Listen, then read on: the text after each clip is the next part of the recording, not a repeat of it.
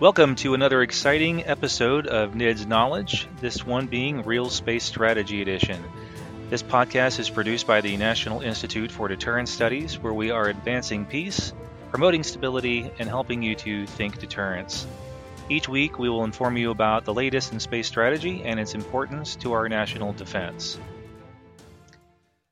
In all great power competitions throughout history, the Cold War being just one example, an arms race or military competition is the main area that the military instrument of national power was organized by law to address. While many have been hand-wringing over such things as security dilemmas over the past 30 years, the fact remains that while we would have all preferred in the era of the passive 1990s space environment to continue onward, there is an arms race going on for space deterrence and warfighting capabilities, and the U.S. is losing. China has the most rapidly growing space forces on planet Earth, with a multi-layered attack architecture consisting of ground-based anti-satellite missiles, electromagnetic jammers, high-powered microwaves, on-orbit anti-satellite missiles, and even fractional orbital bombardment systems capable of carrying conventional or nuclear weapons, including hypersonic glide vehicles, to any target on Earth. Russia is also developing and increasing their ASAT and FOBS capabilities, and has demonstrated, as did China, the will to use such weapons despite debris generation and international condemnation. Russia has employed electromagnetic and cyber-related counterspace weapon systems constantly in Ukraine as well. Yet rather than rapidly deploying U.S. space warfighting capabilities out of the research and development arena, we continue to message and posture for a force that lacks the weapons we need to address the threats to our critical space infrastructure, or we have insufficient numbers of the systems we have to be effective against a well-equipped adversary. For example, at present, the Space Force has around 16 or so electromagnetic warfare assets, primarily counter-communication systems, bounty hunter geolocation systems. These systems have been deployed consistently around the world in support of terrestrial combatant commanders in small numbers during the low-intensity operations in the Middle East and in Southwest Asia. However, even if all these units were deployed in the same time to the Indo-Pacific area of responsibility, it would not be able to address all spaceborne threats to space or terrestrial forces operating in the region. Despite this need within the openly acknowledged systems, the current budget request is highlighting a lack of urgency in addressing that gap in numbers to address potential Indo-Pacific requirements in a great power war with China, and is doing even less to handle worldwide requirements across all terrestrial combatant commanders. Some might think that such space combat activities are rare, but that is not the case. As then Lieutenant General Thompson, former Vice Chief of Space Operations, has stated, the U.S. has been attacked in the low threshold, jamming, lasing, etc., every day. Numerous NRO directors have articulated publicly for years their orbital intelligence assets have been jammed and lased by adversary nations. Yet despite these actions and the demonstration of kinetic ASAT systems by China and Russia, the U.S. continues to treat the Space Force as a support entity for the joint force and not as a military service in its own right. That is like having a Navy that just carries ground forces and supplies to land engagements without any way to actively defend itself or to clear blockaded sea lanes with offensive firepower. The Space Force needs to have kinetic and non-kinetic options to address all the threats to critical space infrastructure and our strategic interests in space. This needs to be the main priority of the Space Force, but while space support is an important part of the service's mission, the service's primary reason for being established was not to continue with the status quo or to be able to absorb attacks with resilient architectures. It was to address the threat and organize, train, and equip space warfighting forces. As Senator Wicker, ranking member of the Senate Armed Services Committee, has said recently, speaking broadly about our defenses in all domains, quote, our weaponry are not where they should be. And a big reason for this is the strategy for the Space Force is not what it should be. To discuss this and other related topics, we have with us as our guest Dr. Michael Coyote Smith, Professor of Strategic Space Studies at Air University's Air Command and Staff College, and the founder of the Grissom Space Scholars Program. He is a retired Air Force Space Weapons Officer and strategist and has a PhD in Strategic Studies from the University of Reading in the UK. Welcome, Coyote, to the program. Chris, it's great to be here. Thank you for having me. It's a good chance for two old friends to get together and have another session. Thanks. Sounds awesome. So before we get into the meat of the current strategy of the Space Force that came out recently, I think it would be helpful for our listeners if you could give a quick explanation of what strategy is and what strategy is not, especially in the military context.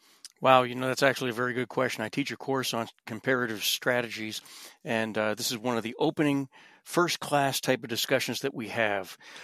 There's several different definitions of strategy that you can find out there. In fact, if you Google it, as I did, I found the unrewarding result of over 1.4 million different definitions of strategy proffered by different authors throughout the ages. Quite literally, um, I'm going to go to Everett Carl Dolman's definition of strategy.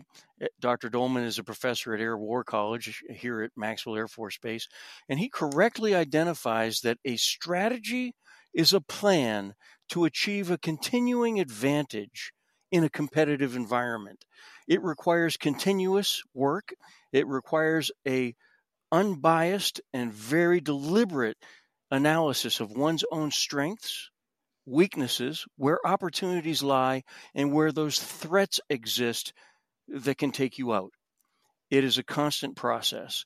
I have a company called the Pericles Strategy Group that I operate, and I provide businesses with strategic counseling and trying to explain to them that strategy is a continuous process is something that seems foreign to them, but you just need to point to the number of businesses that come into operation and go out of business just a few months later, and you can realize that there is a lot of bad strategy out there.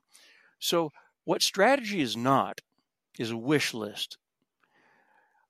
As many people confuse the fact that you want to do something with the way you want to get it done.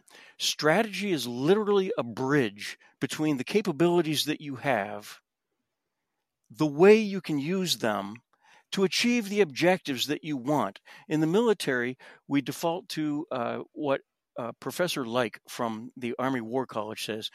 Strategy is a way to connect the ends of policy with the ways you are allowed to use with the means you have at hand. Awesome. Well, thanks very much for that. So it's not a wish list. It's not a list of goals with some fluffy language before and after that. And the reason why I asked you that question is, and for our listeners, part of the reason why this program is called Real Space Strategy is because there's a lot of fake space strategy out there that people have been dealing with and reading over the years. And I thought that was a good part to start off with, is to frame us on what is and what is not. So that was a nice connection of Dolman with a little Colin Gray there when you mentioned the bridge. For those of you that didn't catch that, Colin S. Gray wrote a book called Strategy Bridge that is also a pretty good read for those of you who are interested in digging into this. The most recent strategy document that has come out from the Department of the Air Force, since the Space Force is still one of the two services under that Department of the Air Force, is called the Comprehensive Strategy of the Space Force. This is a document that was directed by Congress in the previous National Defense Authorization Act. And as someone who has created and developed space policy and strategy at the Pentagon, and as you mentioned, teach and research on this topic, what are some of the good things that stand out with this document? Well, I'm going to get to that in just a moment. I first want to say that I am a professor and an employee of the United States government. I am an academic, having retired from a 30-year active duty Air Force career, but I'm going to invoke academic privilege here. The thoughts and opinions that I share are mine and mine alone. They do not necessarily represent those of Air University or of the Department of the Air Force or any part of the United States government, but they ought to. So, what is good Yes. about this document is that this is a serious attempt to frame a plan that can serve as guidance for downstream lower level planning, which is one of the things that strategy has to do. I like to say that using a more Darwin referenced definition of strategy, strategy is a plan of orchestrating your capabilities in such a manner that you are introducing change in a competitor's environment that obligates your competitor to adapt in a manner that we prefer. That's what a strategy does in a competitive environment. We live in a condition of permanent competition. We're in competition with the environment. with other species and inside our own species. And in fact, as Homo sapiens, we compete so easily that we don't even recognize it. But when you went to work this morning, you competed for the best parking spot. When you went to the shopping mall this afternoon to buy groceries, perhaps, you fought to get the best shopping cart. We, Homo sapiens, have put ourselves on top of the food chain because we are so hyper competitive. And when we are not competing in our work environment, we've actually invented sports so that we can continue to compete. One need not even be on the team on the sports field. One just needs to buy a hat and maybe a shirt and go sit in the stands on the side of your favorite team and yell, "Roll Tide!" Oh, did I give that away? Oh, darn. Well, I'm here in the beautiful Alabama, and I have to be loyal to my local hometown team. So the other thing that's good about this, in addition to it being an attempt to codify and provide scoping and direction for downstream planning, it also has several interesting elements in it, some of which I don't think rise to the level of being strategic guidance, but more like goals. In this circumstance, I'd point you to page 2 of the document, which is titled Congressional Report on Comprehensive Strategy for the Space Force. It says that the U.S. Space Force establishes 3 lines of effort. 1, field combat-ready forces, so that the Space Force has the personnel, training, and equipment to prevail in a fight. Boy, I love that. That's a good one. But number 2 is weird. It says amplify the guardian spirit, so that the Space Force attracts, develops, and inspires and empowers and retains individuals who thrive in the U.S. Space Force organization under Guardian values. I don't know what the Guardian spirit or the Guardian values are. They spell them out elsewhere, but to me, that doesn't reach the level of strategic guidance on how to defeat an adversary. It just isn't. Right.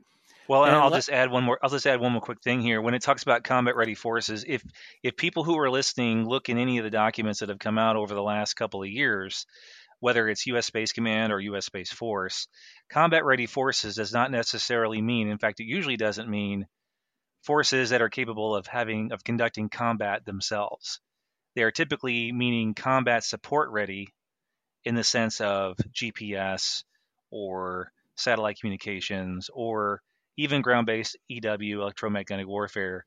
So when we're thinking this, remember to keep that in context as well. So go ahead, as you were saying. And I just want to point out the third thing. The third objective in these lines of operation is to partner to win, to strengthen relationships with the joint force allies and partners so that the Space Force can collaborate to build enduring advantages, deter aggression, and defeat adversaries.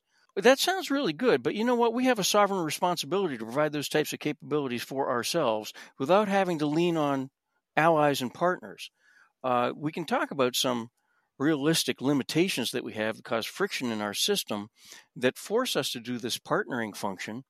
And most of the partnering function is driven by our domestic politics. Administrations change, and our ability to carry important space programs over between administrations oftentimes hinges on how many international partners we've brought into this program and how difficult will it be on a new administration to undo what has been done. Yeah, it's a piece of the bureaucratic survival planning is more so than it is a strategic addressing the competition. So it's more domestic competition within the bureaucracy than it is competition with great power adversaries. Yeah. Pretty much what you're And saying. the great military theorist from the 1800s, Karl von Clausewitz, who co-wrote that magnificent work called On War with his wife, Marie, we have all the evidence that the two of them were a joint brainchild that put that magnificent work together. He would say that this was internal friction that prevents us from being as bold as we ought to be to take action. We are significantly afraid of our own shadow. Yeah. Well, speaking of that, when you look at this document, and obviously, I've mentioned in public that there were some good things. Obviously, we want to have and maintain missile warning and tracking. We want to maintain, space domain awareness. We want to be able to track what's going on up there. We want to do all these things.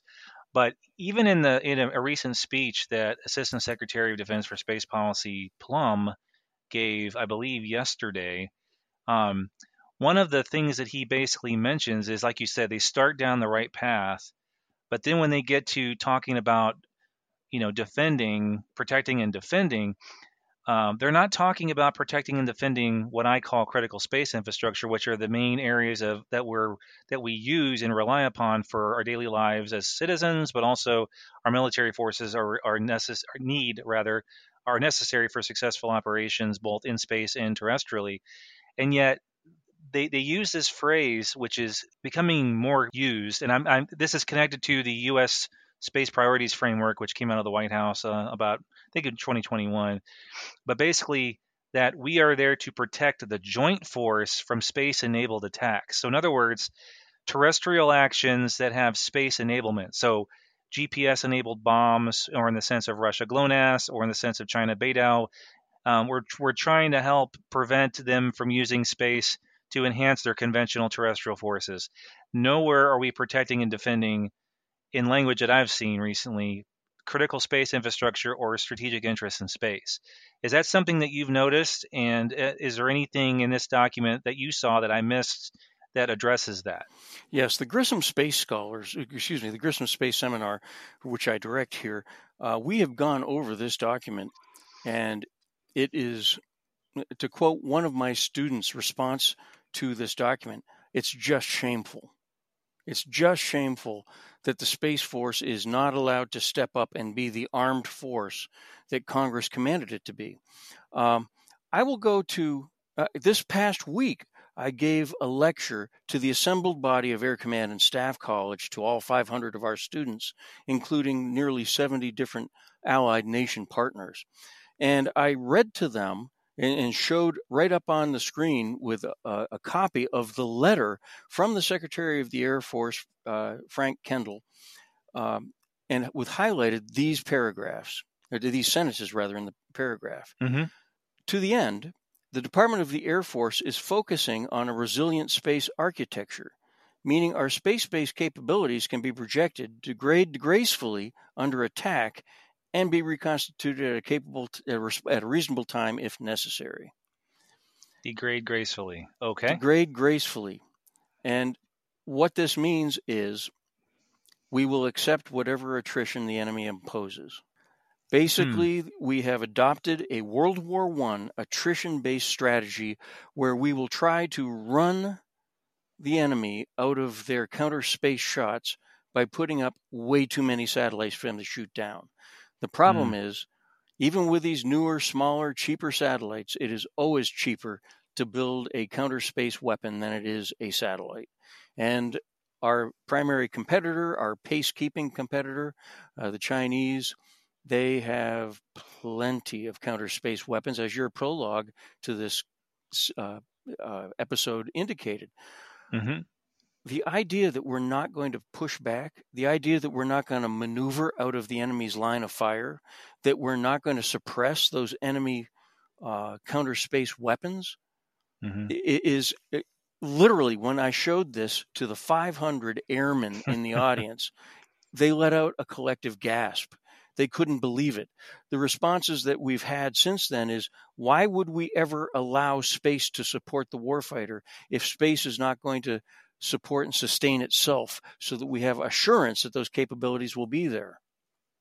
Yeah, and I'll just mention, since you brought up the pacing threat, as they call it in the policy sphere of China, one of the things that, if people have looked and read at some of the things that I've written and other people have written, the Chinese themselves have published a paper that basically explains that this resilient architecture, the disaggregated, the tens and hundreds of satellites to make it harder, as they say, confuse enemies targeting calculus with sheer numbers, is basically that they're not looking at them as individual targets. They're looking at the collective constellation of tens or hundreds of satellites as a single system target, and with a concept that they're now calling system destruction. And as a result of system destruction, that they are using, what's why they built this multi-layered attack architecture, is to find ways to degrade and destroy, to use their words exactly from the Mandarin, kill this system from being effective. And the fact that people are willing to accept that and think that somehow that's a deterrent, since we're a deterrence organization, is very odd, given there's really no threat. The whole denial by deterrence idea is based upon a threat, and it's really not a threatening thing to the adversary to just make them Winchester a few missiles, but when they have other means, cyber, high-powered microwaves, co-orbital ASATs, things of that sort. Is that something that your students have brought up in discussion as well, or was that something that they're not aware of yet? No, they are quite aware of that. In fact, they point out that we have roughly 500,000 Chinese nationals as students inside the United States, virtually at all of our universities and colleges and research centers. Significant portion of all the science, technology, engineering, and mathematical degrees that we give out go to Chinese nationals who return to China. And a significant portion of them are already members of the People's Liberation Army. We Hmm. have some systemic problems that we are not solving. And there's some numbers that I need to throw out so your audience can keep an appreciation for the scale of the importance of space, not just to the United States, but to the world. Mm-hmm. Presently on orbit, and I'm looking at celestetrack.org, there are 9,259 satellites on orbit. Looking right at that's as of today. Of those 9,259, 6,275 of them are U.S., but Yep. only 77 of those are operated by your United States Space Force. Only 77 satellites. Mm-hmm. But we've got to do better with certain things. We've got to adopt best practices. We need to recruit better, more qualified, provide better training and education to the space cadre that operates them. Although your Space Force operates 77 satellites on orbit, that Space Force is comprised of roughly 8,000 uniformed personnel, with roughly 62,000 contractors assisting in the daily operations in those squadrons. That is a tremendous number.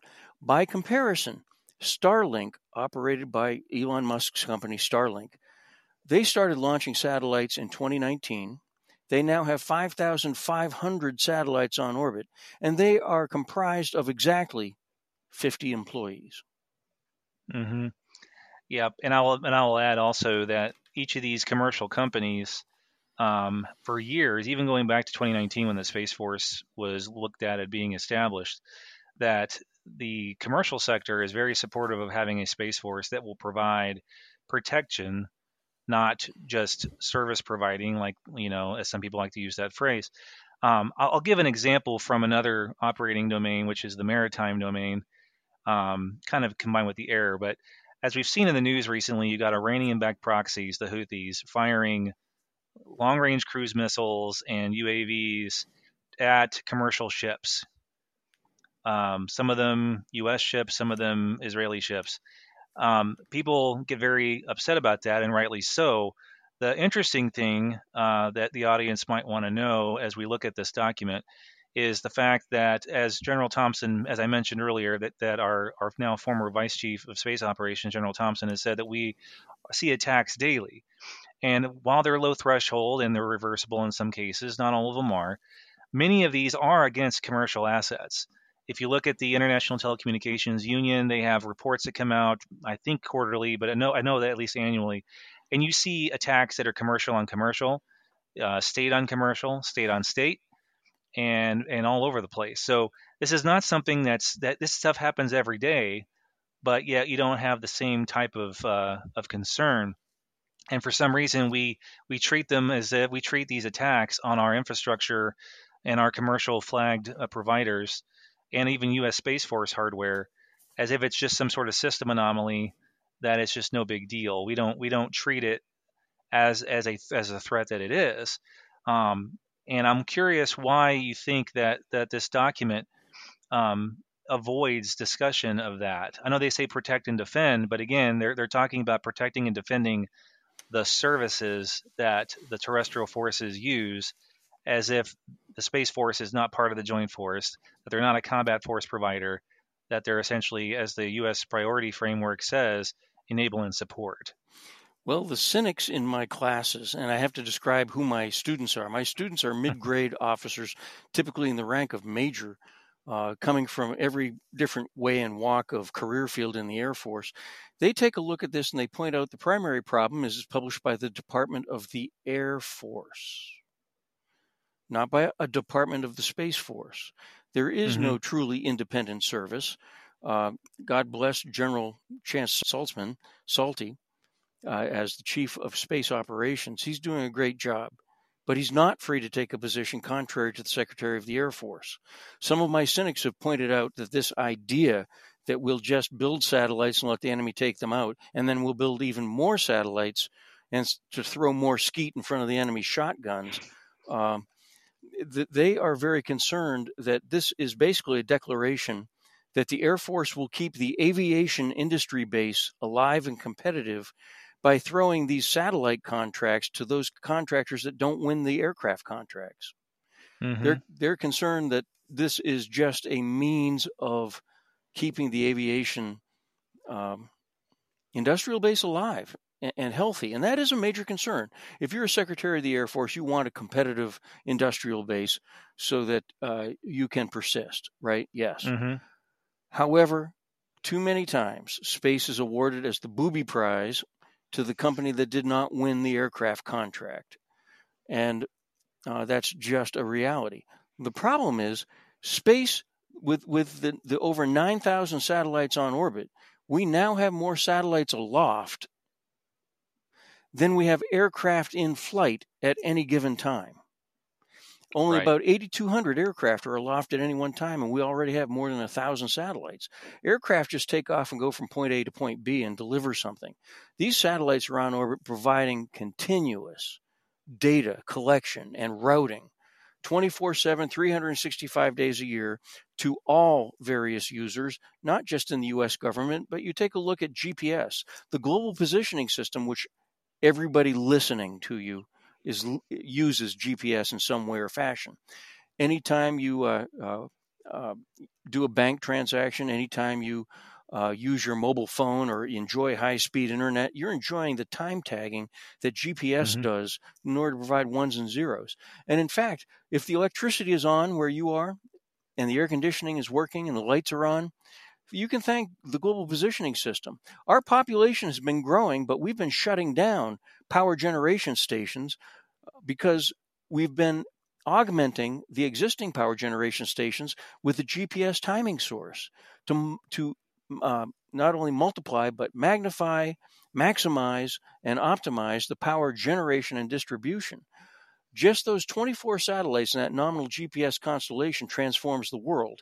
An estimate was out there a few years ago that there has been between 17 and 23% increase in the efficiency of transportation across all medium, truck, rail, aircraft, because vehicles can now travel from point A to point B directly without getting lost. And in controllable navigation routes to maximize the flow of traffic along those routes. GPS has an annual valuation to the U.S. economy of over $1 billion of tax revenue to the U.S. government every day. $1 billion a day. Over $365 billion. Your Space Force is a money-generating proposition. Not because we charge the customers who use it, but because of what the customers themselves are able to do that was impossible before it in the downstream second and third order effects. Well, if I could bring up as our last question, since we're running short on time, is you mentioned General Saltzman, and one of the things he wrote recently in one of his C notes as he sends out these CSO notes to the force, he asked a question, what are we missing in our thought processes with respect to great power competition?